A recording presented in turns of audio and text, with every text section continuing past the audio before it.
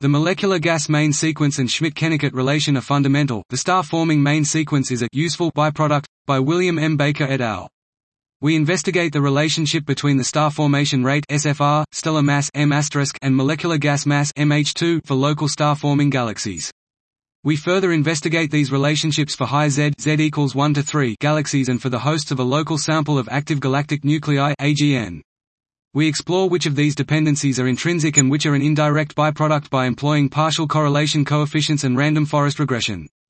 We find that for local star-forming galaxies, high Z galaxies, and AGN host galaxies, the Schmidt-Kennicutt relation (SK) between MH2 and SFR, and the molecular gas main sequence (MGMS) between MH2 and M** are intrinsic primary relations, while the relationship between M** and SFR, i.e. the star-forming main sequence (SFMS), is an indirect byproduct of the former two.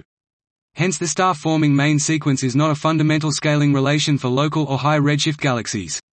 We find evidence for both the evolution of the MGMS and SK relation over cosmic time, where, at a given stellar mass, the higher the redshift, the greater the molecular gas mass and the star formation efficiency. We offer a parameterization of both the MGMS and SK relations' evolution with redshift, showing how they combine to form the observed evolution of the SFMS. In addition, we find that the local AGN host galaxies follow an AGN-MGMS relation as well as a AGN-SK relation, where the MGMS is offset to lower MH2 for a given M compared to local SF galaxies. This was the molecular gas main sequence and Schmidt-Kennicutt relation are fundamental. The star-forming main sequence is a useful byproduct, by William M. Baker et al.